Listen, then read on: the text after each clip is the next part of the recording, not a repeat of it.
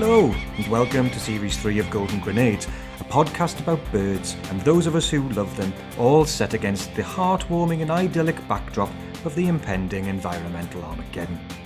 My name is Kit, aka Yolo Birder, and this week I am delighted to welcome as my special guest Mackenzie Crook. Mackenzie is an actor, writer and director, well known for his roles in films and TV shows such as The Office, Game of Thrones, Britannia, Pirates of the Caribbean and many more, and more recently for his self-written and directed shows The BAFTA award-winning Detectorists and Wurzel Gummidge for the BBC. Mackenzie, hello and welcome to Golden Grenades.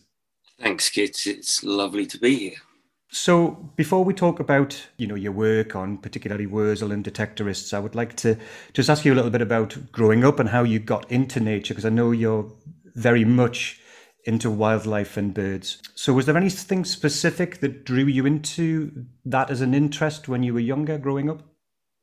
I can't remember having an epiphany or anything. And to be honest, I can't remember a time when I didn't know the names of the birds that I was seeing. It feels like I've always been able to identify the birds. My mum and dad grew up in London, and then in the late 60s, they moved out to suburbia. I grew up in suburban Kent, just outside Dartford.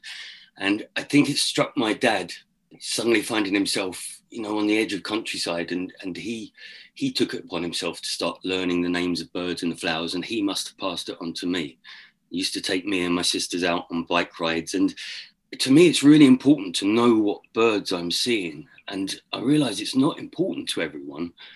A friend of mine recently was telling me that he'd seen a robin in his garden on his feeder, and he said, these other tiny little blue and yellow birds, don't know what they are. And I thought, what? And you're not been tempted to try and find out. I know it's from just what you said there, but for him, it's not important. But yeah, anyway, so in my childhood, it was always very important to know what I was looking at. And yeah, to this day, if something flies across my path and I don't know what it is, it will drive me mad until I find out what it is. Yeah, I'm the same. I think I spent a lot of time poring over bird books, learning their names, and people don't necessarily have that same desire to know exactly what it is. Yeah. So that was a big part of my childhood, and all my days, out at school were spent down at the river fishing and observing all the wildlife. And then I had this twin good fortune of my aunt emigrated to Zimbabwe, or Rhodesia as it was at the time. And my dad worked for British Airways. So even though we weren't a wealthy family, I found myself going on these amazing holidays to Rhodesia during the summer holidays and sometimes at Christmas. Most years we'd go to Africa. And that opened up a whole other world of birds and wildlife. Oh, that must have been amazing. That would have just, I think, blown my mind as a kid to see all those crazy looking birds. I know that, when you were younger, you always imagined that you would be an artist. You've always been interested in art and drawing. Did you used to draw birds? That was something I spent a vast amount of time doing as a kid. Yes, I did. I was always the best drawer in the class, primary school, and that was a big deal when you were a kid. It was currency. But yeah, in fact, and I remember after one of my trips to Africa, I came back and I was asked to do a talk to the school bird watching club about what birds I'd seen.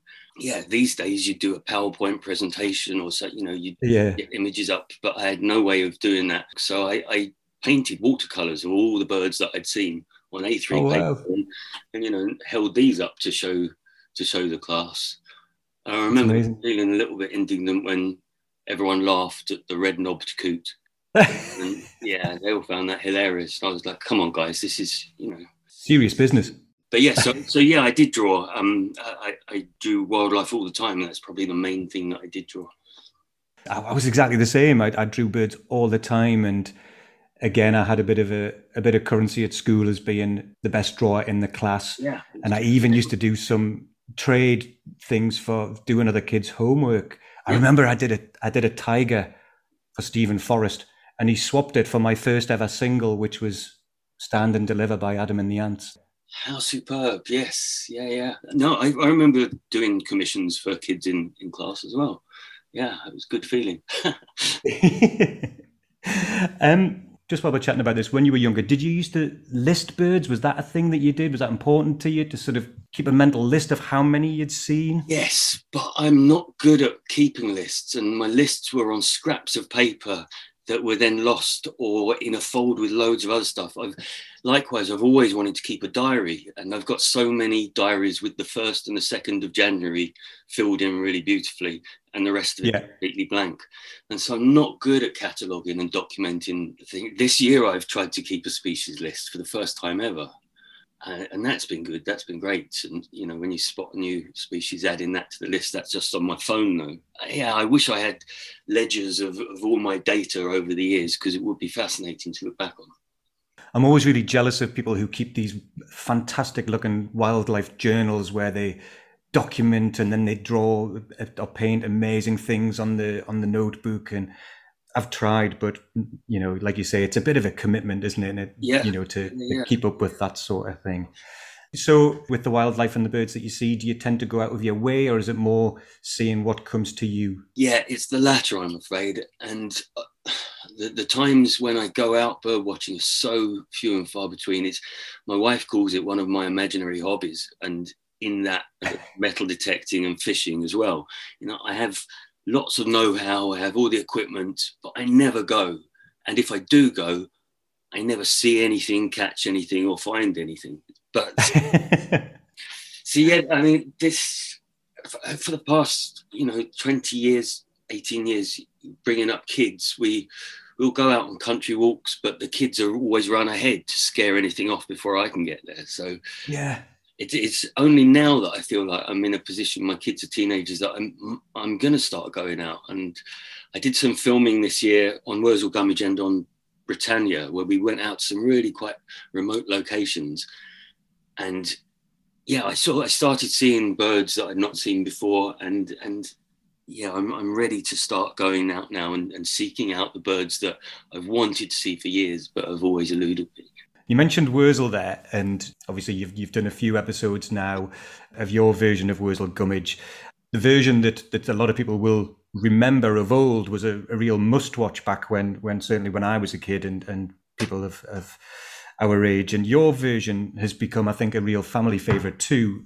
We all watch it as a family. I've got a couple of kids, and we always make a point of sitting down together.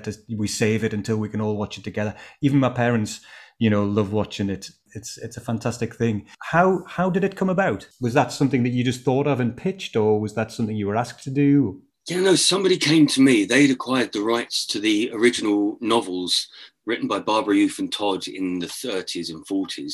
And they just came to me and asked if I was interested in adapting the books into a new version. And the truth is, I'd never watched the old version. It just wasn't on my radar as a kid. I guess it was on ITV, and we were one of those weird BBC families that sort of frowned upon commercial television. So I didn't watch it. And as such, I felt like I was in probably the best position to do a new adaptation completely, without that one in my head. And immediately I had a picture in my head of what he would look like with the old military red coat and the wide brimmed hat and the twiggy fingers. And yeah, I suppose it was a visual thing, but I just finished doing Detectorists, which was all set out in the English countryside. And Wurzel Gummidge felt like an evolution from that, where I could explore more the mythical and the folklore and the magical side of things as well. So, yeah, but I felt like my business in the English landscape was not yet done. Thankfully for all those viewers, I think. And you've created this sort of wonderful, earthy, folky feel to Wurzel. And obviously that started in Detectorist. It's very much, like you say, a progression and, that sort of feel to both shows. Was that always the way you imagined it, or did that sort of develop organically as you started? Yes, I think when I initially envisaged it, it was a lot darker, more sort of Tim Burton-esque. But then as I started writing it, I realised that, this needed to be a celebration of English countryside and English wildlife, and sort of to encourage an appreciation of the beauty and diversity of our wildlife. And so it became a less sort of sinister, dark thing, and just a warmer, uncynical, a joyous thing, I suppose. Yeah, and I think it is. You've successfully done that. It is all of those things. It is just a lovely, heartwarming, gentle, little bit of mild peril, which never hurts anyone. And Kids love a bit of mild peril, and it's fantastic. In the latest episode, the new character that you introduced, Guy Fawkes, hilariously played by Paul Kay, I must add. What a turn that is. He upsets Wurzel by saying that his job is easy, and so he gets goaded into sort of having a bashed crow scaring himself. That doesn't go exactly to plan, and then when all the crows surround him and he's doing an awful job, did I notice a hooded crow in the mix? You did, yes. Yeah. The crow handler, excellent guy named Anthony, came along with a selection, and usually I'm a real stickler for accuracy in those sorts of things. I think he had 2 carrion crows, a couple of scrawny jackdaws, this hooded crow, and an Indian house crow, which there's one of them in there as well.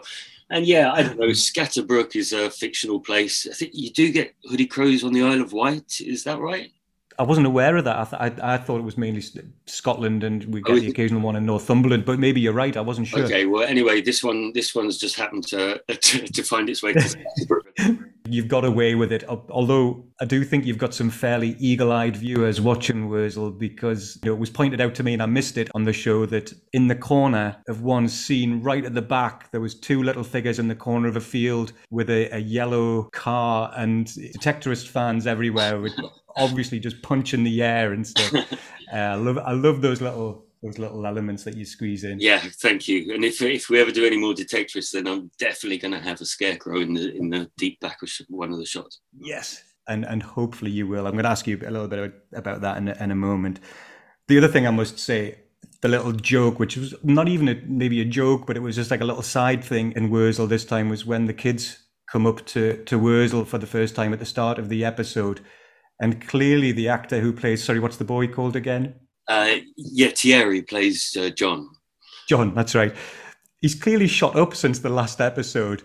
And you obviously realise that everybody in the land is going, by, he's grown, hasn't he? Or he's had a growth spurt. And then Wurzel turns to him and says, have you shrunk?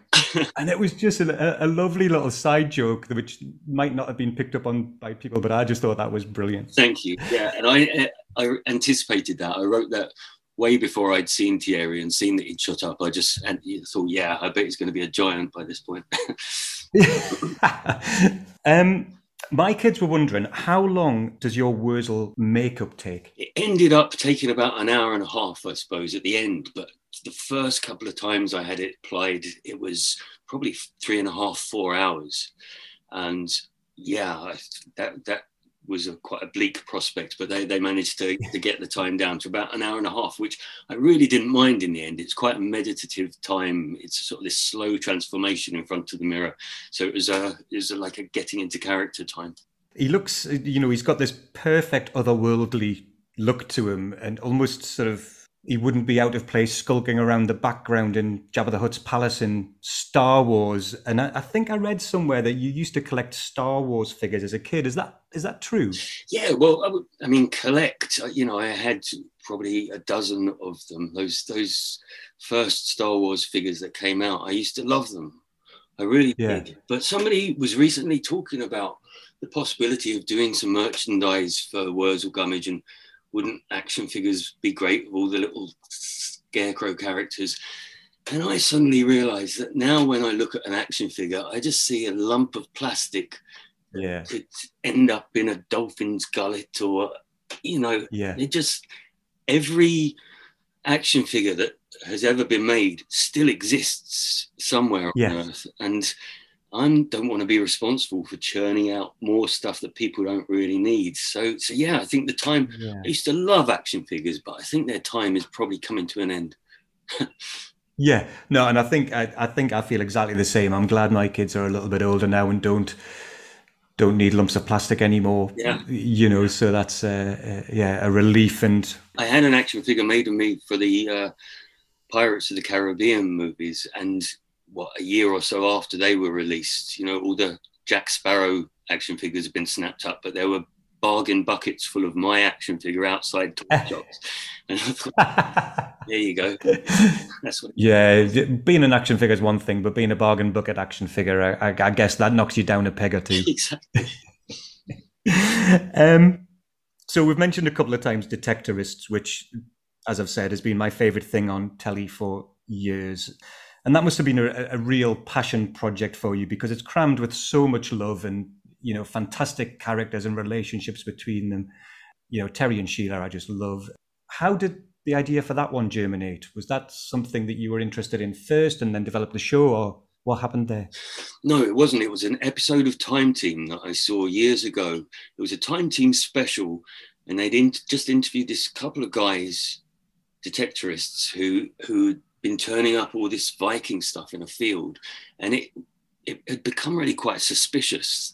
And these guys were suspicious, and they took the Time Team there, but insisted they were blindfolded in a car. And I just thought, these are interesting people. And I started looking into it, and I found that it's one of those hobbies that attract obsessive people, and I started looking into it and got interested in that. And at first, I didn't quite know what it was, whether it was a comedy or a drama. But it developed into this friendship. I started writing these little bits of dialogue, two guys out in the field just talking rubbish, and how blokes talk when they're not with their partners. I was interested in that. And anyway, and it developed into this thing with, the background of this hobby of metal detecting, but really it was about their lives and what they were searching for in their lives. Yeah. Yeah, no, I think, again, that really comes across, and the relationships are so beautifully written, not least Lance and Andy and the relationship between them. I was going to ask you, your character Andy found a Jim will fix it badge in one episode and, squirrels it away and, pretends it's nothing and he hasn't found it. But did you ever write into Jim will fix it as a kid? I did. What did you ask for? I asked to meet Darth Vader. Brilliant. Now, I'm not sure quite what I was getting at, whether I wanted to meet someone dressed up in his costume or whether I wanted to meet David Prowse. But I think what I was doing was I was picking something that I thought had a good chance of getting picked up, because I sort of noticed a pattern that if you put something to do with popular culture, then more likely to pick that. Yeah. And soon after I'd written in, I think I realised I didn't want to go on TV and meet Darth Vader, and I then spent years dreading them finding my getting called up to do it. Yeah. I think it was a thing that lots of us did at the time. I wrote in asking to do falconry and I wasn't picked up. I think I thought that's doable. They can do that. Yeah. But it's nice to know that all these years later I'm still on brand anyway. A mate of mine wrote in and asked if he could swim in a swimming pool full of Monster Munch. Now, I think that was an unlikely request. That's good. Before we're going off Detectorists, I just wanted to ask you, you're a detectorist now yourself, and have you found anything of note, anything exciting? Yes, I have. I've found some great stuff over the years, but my best thing was, your listeners can't see it, but I'm getting it out of a box. Tiny piece of Roman gold jewellery. Oh, wow. It's a pendant or an earring, and it's got a little, it's got a bird embossed upon it, in fact. I don't know if you'll be able to pick it up. But it's got a long-necked bird, an ibis or something, with its neck curled back. And I found this and declared it, and it was declared treasure. And it was offered to museums. Nobody wanted it because it's pretty beaten up and squashed. But so I got it back, and so that's my treasure. That's my goal. Being declared treasure, that's special. That's brilliant. Yeah. Yes. And did you, I'm sure you've been asked this, but did you do the gold dance? I didn't, because it's another bit of a detectorist cliche story, but it was the last signal of the day going back to the car. The sun was coming down. I didn't realise what I'd got. I thought it looked like a piece of folded up foil, a milk bottle top or something. It wasn't until I got home and brushed the dirt off it, I realised what it was. And then dancing in my kitchen didn't seem right. So no, I never did that. Do you have any plans to write any more Detectorists? Because if you do, I've got a couple of ideas for new episodes if you need any help. So what about Lance and Andy are coming to their new patch to discover it covered in twitchers, looking for a rare pipit or something? Or I was thinking you could do a road trip up to the Roman wall in Northumberland in the TR7, and it can break down and hijinks and hilarity could ensue. You think, are you going to do more? I would love to write more, is the truth. There are no concrete plans to do it at the moment. I've been asked before about taking them elsewhere, even taking them overseas, but I've got this feeling that the Suffolk countryside where we shoot is as much of a character as anyone else in it. So I don't really want to take them out of Danebury. As far as the Twitchers are concerned, I'm afraid I've already done an episode of Wurzel Gummidge, which is out this Christmas, called Twitchers, in which a flock of choughs is blown inland to Scatterbrook and settles in 10 Acre Field.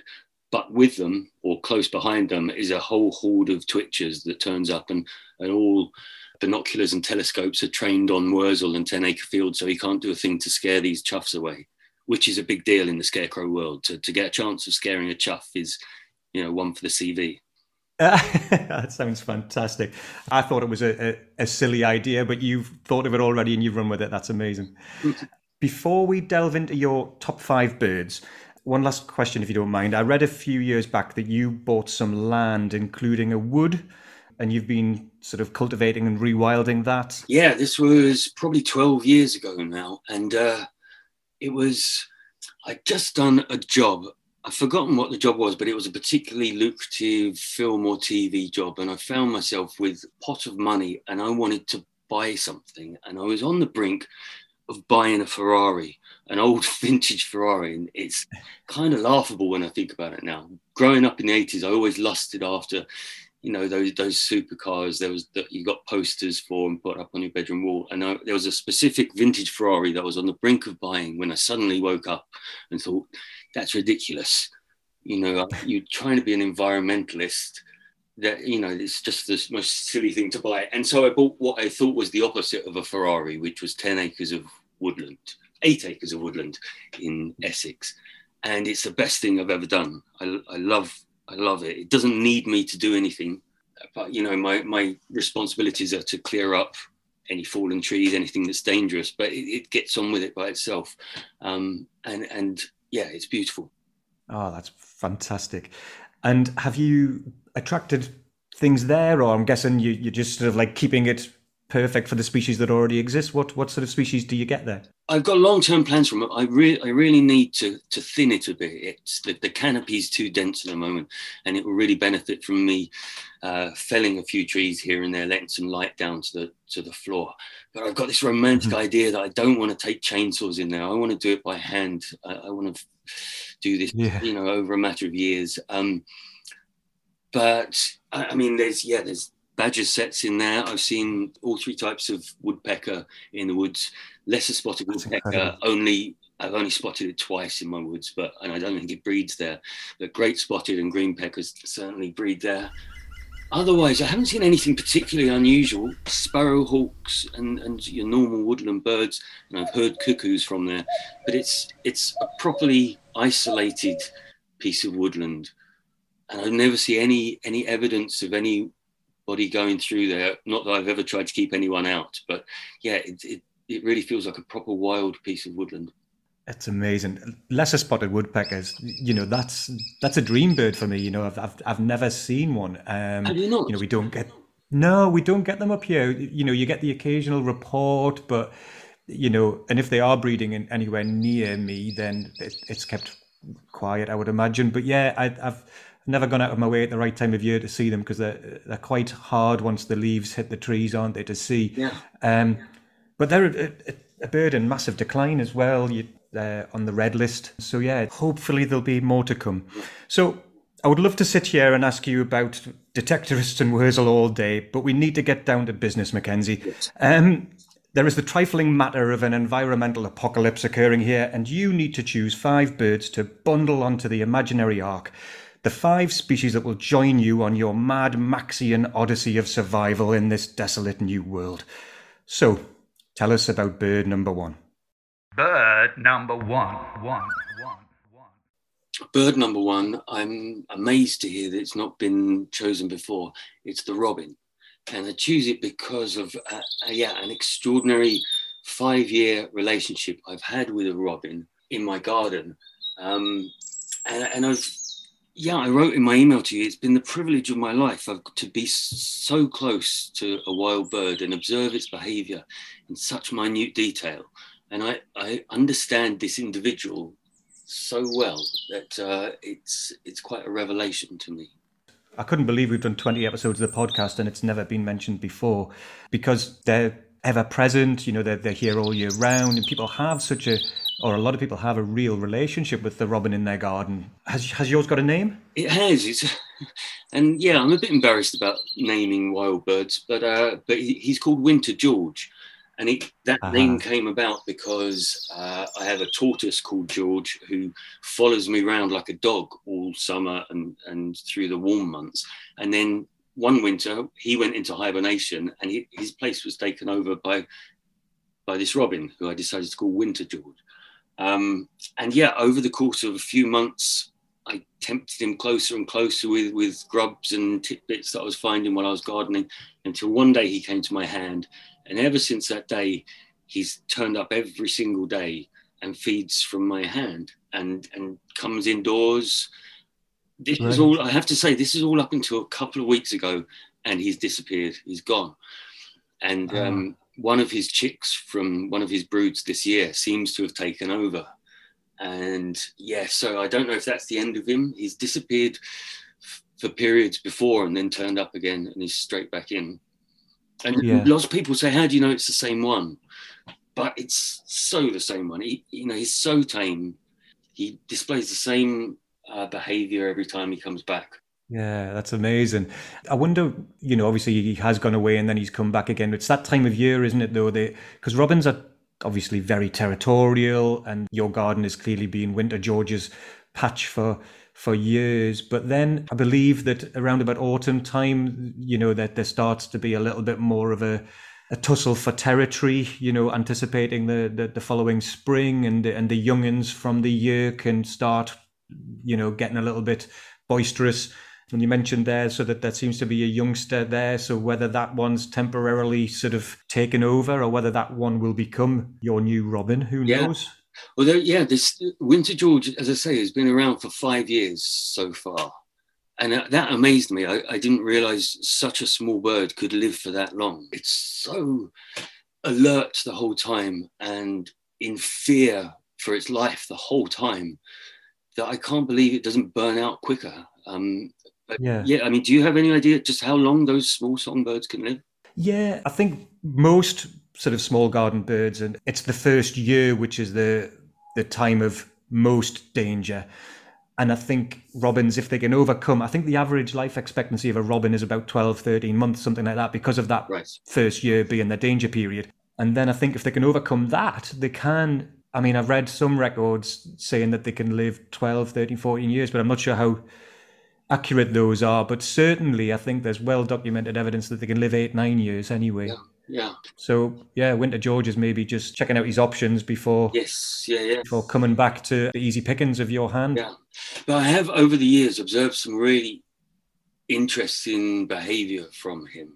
There was a couple of things I wanted to run past you. One time I was sitting there feeding him. He was just coming to my hand, taking worms. I was sitting in my shed door. Suddenly he flew past me and then sort of cowered in behind me on the stool. He was just sitting there sort of right in close. I looked out, and possibly 30 seconds later, a sparrowhawk flew over, and he came back out again and carried on. But at that moment, I don't know, whatever signs he'd seen or heard, I hadn't observed them. But he definitely came in and used me for protection. Wow. So that was lovely. Yeah. Another time, I got into this routine of I'd be working in my shed, he'd turn up, and then I'd turn around, take the box of mealworms and feed him. And he'd take as many as he wanted until he was full, and then he'd fly off, sometimes 10 or 12 mealworms. One time I started feeding him like this, and then my wife called me from the house. So I put the lid on the box, and we started going to the house, and he dive-bombed me and pecked the top of my head until I turned back, took the lid off the box and let him finish up his worms. Now, I'd always assumed that our relationship, he thought that I was a pig in the woods snuffling about, and he, gets the grubs but this was sort of acknowledging that he knows that I'm deliberately giving him food, and he was saying, I'm not finished yet. And this turned into a thing. If ever I tried to walk away when he wasn't finished, he'd pet my head. And that seems extraordinary to me, because that wasn't aggressive, get out of my territory behavior. It was come back and give me some more stuff. Yeah. No, that is fascinating. What time of year was it? This was, November time. It was around about this time. Right. So, not breeding time, not feeding young, not desperate to fatten them up or anything. Mm-hmm. But I have a friend called Dominic Cousins who's a bird writer and an expert on bird behavior. I'll run that past him and he'd see if he's heard about that before, because that is fascinating. Yeah. They're great birds, and obviously they've got a lot of sort of folklore behind them. They're associated with religions and Christmas time and cards and all of that. But as you've alluded to, they're very intolerant of any intrusion, aren't they? They're like this is my land, get off my land. Yeah. I'm sure they'd vote Brexit if they could, or if they had to. And interestingly, compared to a lot of the birds that we're going to talk about and birds that often crop up on this podcast, which are birds of bad omens, a robin has always been seen as a bird of good omen. Right. And if you harm a robin, it's going to be bad things would happen. So, there's that old saying, kill a robin or a wren, never prosper boy or man. And William Blake said, a robin redbreast in a cage puts all heaven in a rage. And I read as well that, a lot of songbirds in harder times get eaten, when people are desperate. Even here in the past, there was a really bad winter in 1947 when people were trapping songbirds and using them for the pot, but not the robins. They would deliberately try not to eat the robins, or if they caught one, they would bury them rather than eat them. Interesting birds as well, I think, in terms of that sort of reverence that we give to them. Yes, yeah. I had one as well in the start of lockdown when everybody was doing their garden. Yes. Last spring. And there was one that he didn't stick around for more than a couple of weeks, but he really loved those, I don't know what you call them, those little orange, thin, squiggly, sort of like almost like a very thin centipede type thing. And if I was digging and I would find them, put one on my hand, that they were his favourite. That's what I tempted my one with first of all. Yeah, I noticed that he loved those things. Yeah. That's like their catnip, isn't it? I don't know if you've ever dissected a robin pellet, but I've done that. I don't think there's many. Oh, really? Yeah. See, I didn't realise songbirds produced pellets, but one day, he was sitting on my windowsill, hopped up something, looked like a little black apple pip or something, but I crushed it, and it was made up of tiny fragments of like beetle shell or blue bottle exoskeleton, just like little bits of glitter, and that's what it was. Yeah. It was a pellet. Amazing. Right. Well, listen, let's move on. Tell us about bird number two. Bird number two, I believe you have had before, and it's the yellowhammer. And I think possibly it's the first bird that I identified by myself as a kid. And, maybe that was one of those moments when the bird world opened up to me. I just remember hearing this call from the hedgerow on blazing hot days, this call that was just the sound of summer, but realizing that I'd never seen what's producing it. And so I went out and looked for it.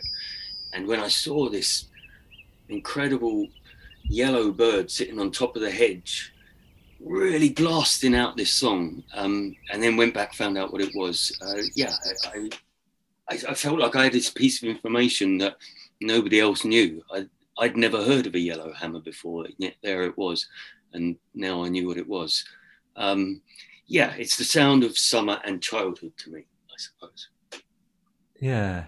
They're incredible looking birds as well. And I think, you tend to, unless you stop and look at them, the call's very repetitive, but it is that height of summer type thing. I remember being fascinated by them as a kid, and it was more the name. I just loved that name, yellowhammer. It's just so cool. And I was so disappointed to find out that it was nothing to do with hammers, and just the old German name Ammer means bunting, Right. But again, they've had a bit of a sad decline as well, despite being, revered and written about in poems by Thomas Hardy and Robert Burns, and they've captured the imagination of people for generations. But yeah, with all the sort of agricultural changes and things, they're on the decline as well, and on the red list. Do you know about their eggs? No, I don't think I do.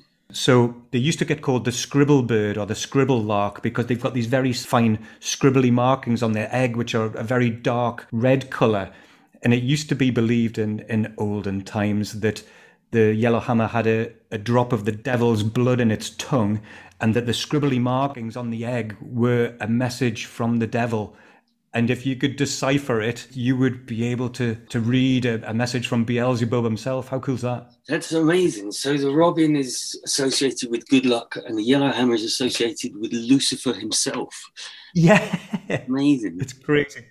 Makes me think differently of the yellowhammer when I see it. I love it, yeah. Because that always wound me up that people would go on about a little bit of bread and no cheese. Yeah. Like, what? Is that even an expression? And I couldn't hear it, you know. I'd never heard anybody go, a little bit of bread and no cheese. That's not a thing, you know. What are they talking about? And yet it's brought up every time somebody mentions the yellowhammer. I know. And I think it is one of those things that people know, and I think it's because it's just so stupid. Because it doesn't really sound like that. It's interesting that you put the long on the no. I always thought it was even stupider because it was trying to make cheese sound like it was two syllables, like cheese at the end, you know, which made it even more nonsensical. But it's ridiculous. Right, let's move on. Bird number 3. Bird number 3.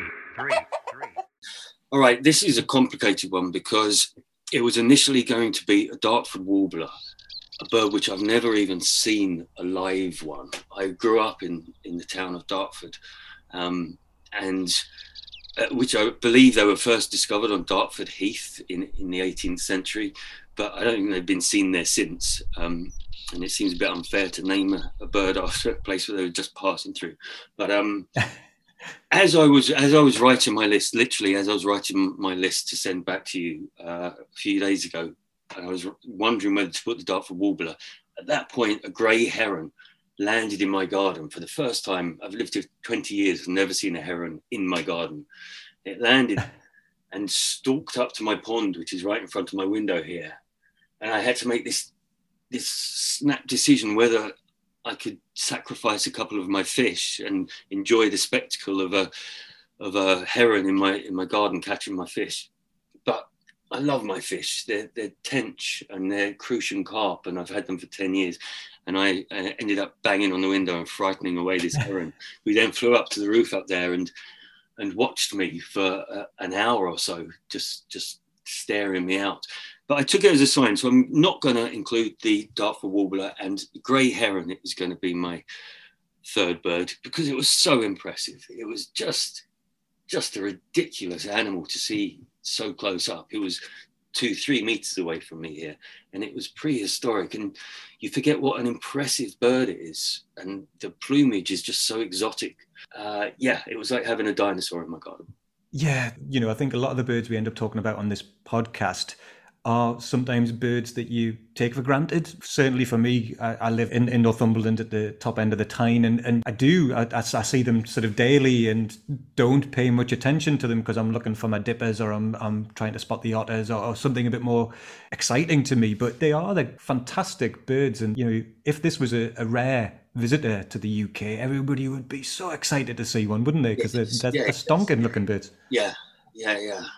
And I find it extraordinary that I get those and such a big diversity of birds in my North London garden, which I don't remember ever seeing in suburbia out in Kent.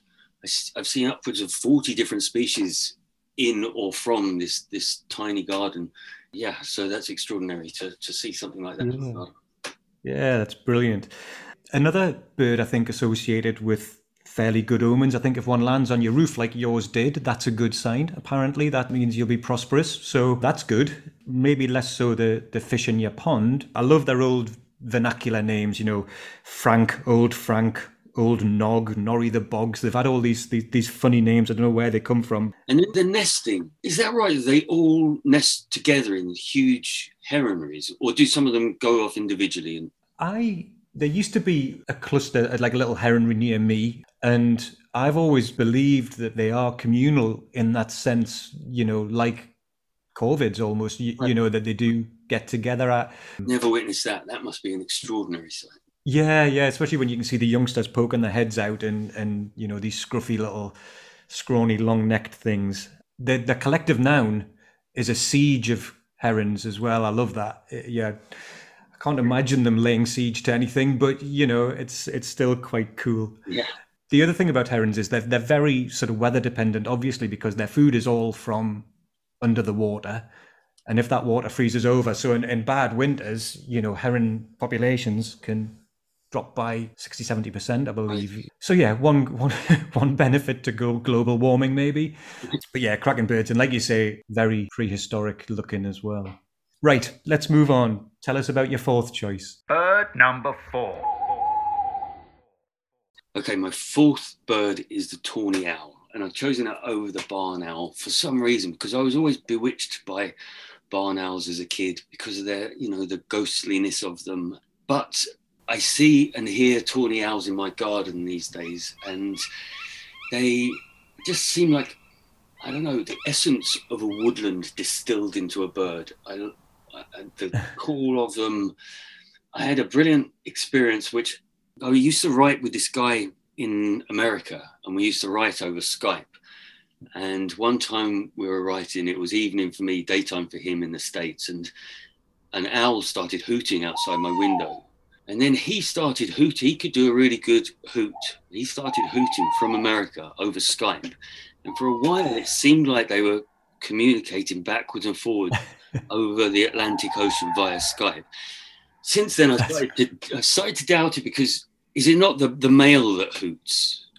And then the female answers with a screech. And now I'm doubting whether two male owls would have hooted to each other.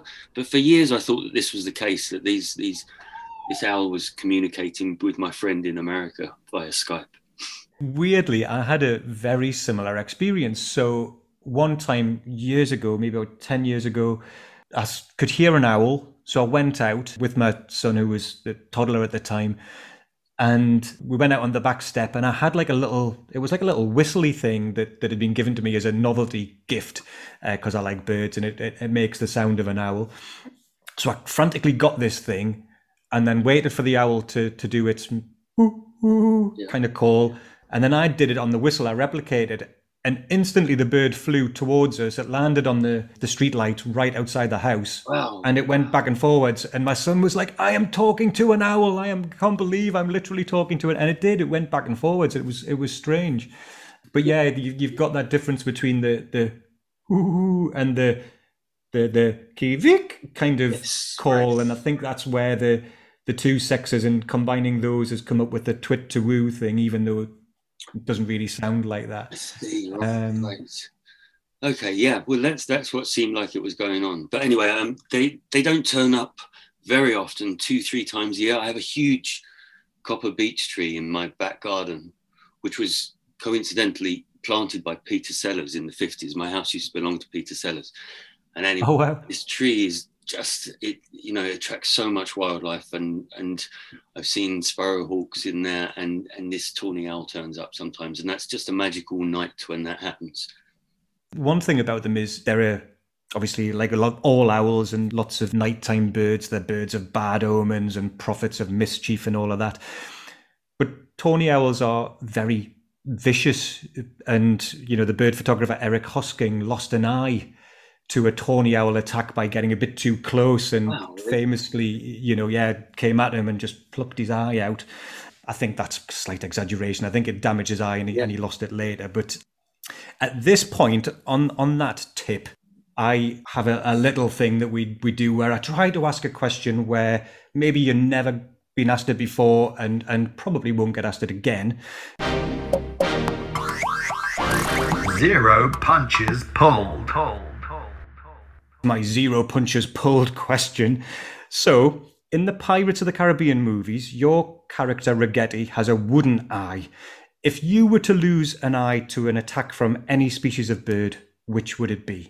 It's a very good question, Kit. And when you said that, what jumped into my head immediately wasn't a bird of prey or a corvid like ripping and pecking, but something I saw the other day, which was a wood pigeon, which was wolfing down acorns, just one after the other, just gulping them down. I lost count of how many it swallowed in the end. But I was just thinking, that's ridiculous. What possible nutrition can you be getting from those little balls of wood?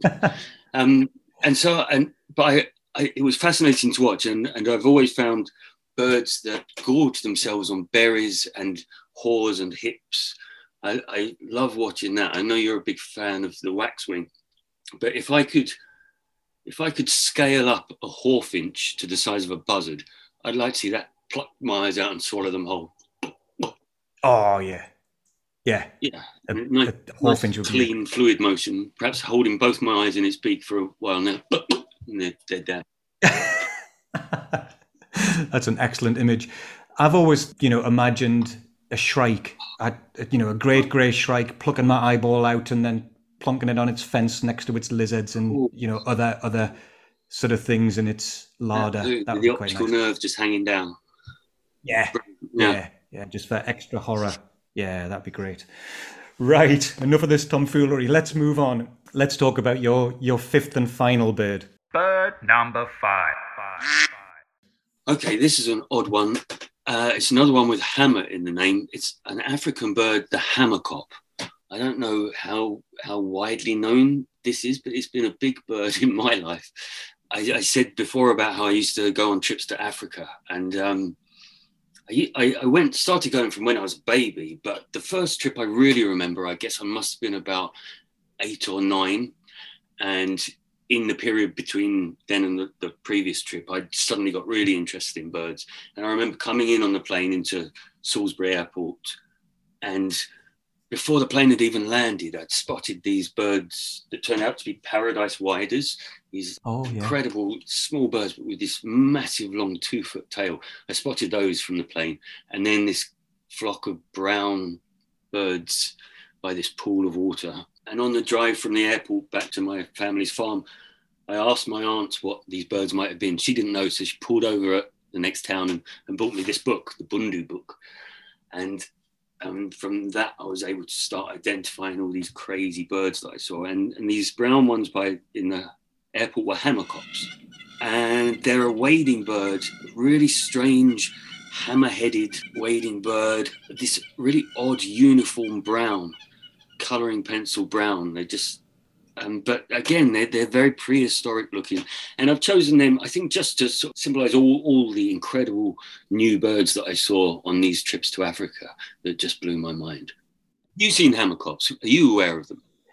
No, I haven't. I've been to Tanzania, but unfortunately, it was in that period in between me being a bird enthusiast as a kid and then rediscovering it as a younger adult. But yeah, I'd love to see them. I'd love to see one of their nests. Have you seen? Yes, it's extraordinary. And I think they take months and months to construct. Yeah, this huge citadel up in the fork of a tree with secret entrances that they fly up. Is that right? Yeah, I mean, they're crazy. I didn't know about this about them, but they build these massive 2-meter nests. Both birds contribute to making it, and loads of sticks, thousands of sticks and mud, and then they sort of put a roof over it, almost like a long-tailed tit, creating this nesting chamber. And these aren't small birds; they're sort of fairly medium. They're a decent size. So, just that they create this sort of encapsulated nest. But then the incredible thing is that they cover it in all sorts of rubbish that they find, human detritus and, bicycle tires and cassette tapes I read about, finding in these nests, and bits of clothing, bones. Before there was so much human rubbish, I guess they would often decorate them with bones and things like that. Crazy. And then are these used year after year? Or how many chicks do they raise in something like this? Because it's so much effort to go into. You'd hope that, they were churning out hundreds of chicks. I think what happens is the nests often get taken over by other animals, other birds, or even snakes. And I think this is one of the reasons why they've got a bit of, they're another bird that have got a lot of sort of folklore attached to them. And in this case, obviously, African folklore, and they're associated with the witchcraft and the occult. And I think it's because often their nests are overtaken by other species. And then the belief is that they're shapeshifters. And so if you see a cobra coming out of a nest, it's like the bird's changed into a cobra. And that's spooky and a bad thing. And, a lot of tribes used to say if you harmed them, it was taboo. You get struck by lightning, or your house would be destroyed by fire. They do actually build more than one nest in any given year. So, maybe 2, 3, 4 nests, because they'll be constructing one and then snakes will move in, or another bird will push them out, bird of prey or something. So yeah, I don't think that they use the nests over and over again, but they're hell-bent on building loads of them, so I think they just build a new one anyway. Incredible. I also saw fish eagles in Africa. Used to go fishing on the dam with my cousin, and African fish eagles would be plucking huge bream out of the water next to us on the lake. Yeah, it was an incredible time. I was so aware as well that I should drink all of this in, and remember it. Yeah. Well, Mackenzie, you've named your 5 favourite birds. The ones that will populate this desolate post-apocalyptic wasteland. But now you must choose your absolute favourite. The one to become your pirate's parrot or your spirit guide like the eagle your character Oral in Game of Thrones has. The bird that will journey with you through this wasteland of a world that we're left with. So I've got a sneaking suspicion I know which one it's going to be, but which bird is going to be your totem spirit bird? I reckon your suspicion is probably right. I have to choose the robin, and if I could choose an individual, then it would be Winter George, the robin in my garden. Not only fills me with joy when he's around, but he's such a fierce creature. I know you used to ask to pick one of the choices against your peregrine falcon, and as far as fierceness and courage, I think robin would match a peregrine. But yeah, it's a beautiful bird, and that's who I shall choose to be my companion. The robin it is. What a great choice. And a specific individual, it's even better. Right, Mackenzie, thanks so much for coming on today and talking birds with me. It's been fantastic. It's been an absolute pleasure, Kit. Thank you. Well, that's everything for this week, folks. Do join me next time when my special guest will be the author, Nicolette Chester. Until then, bye for now.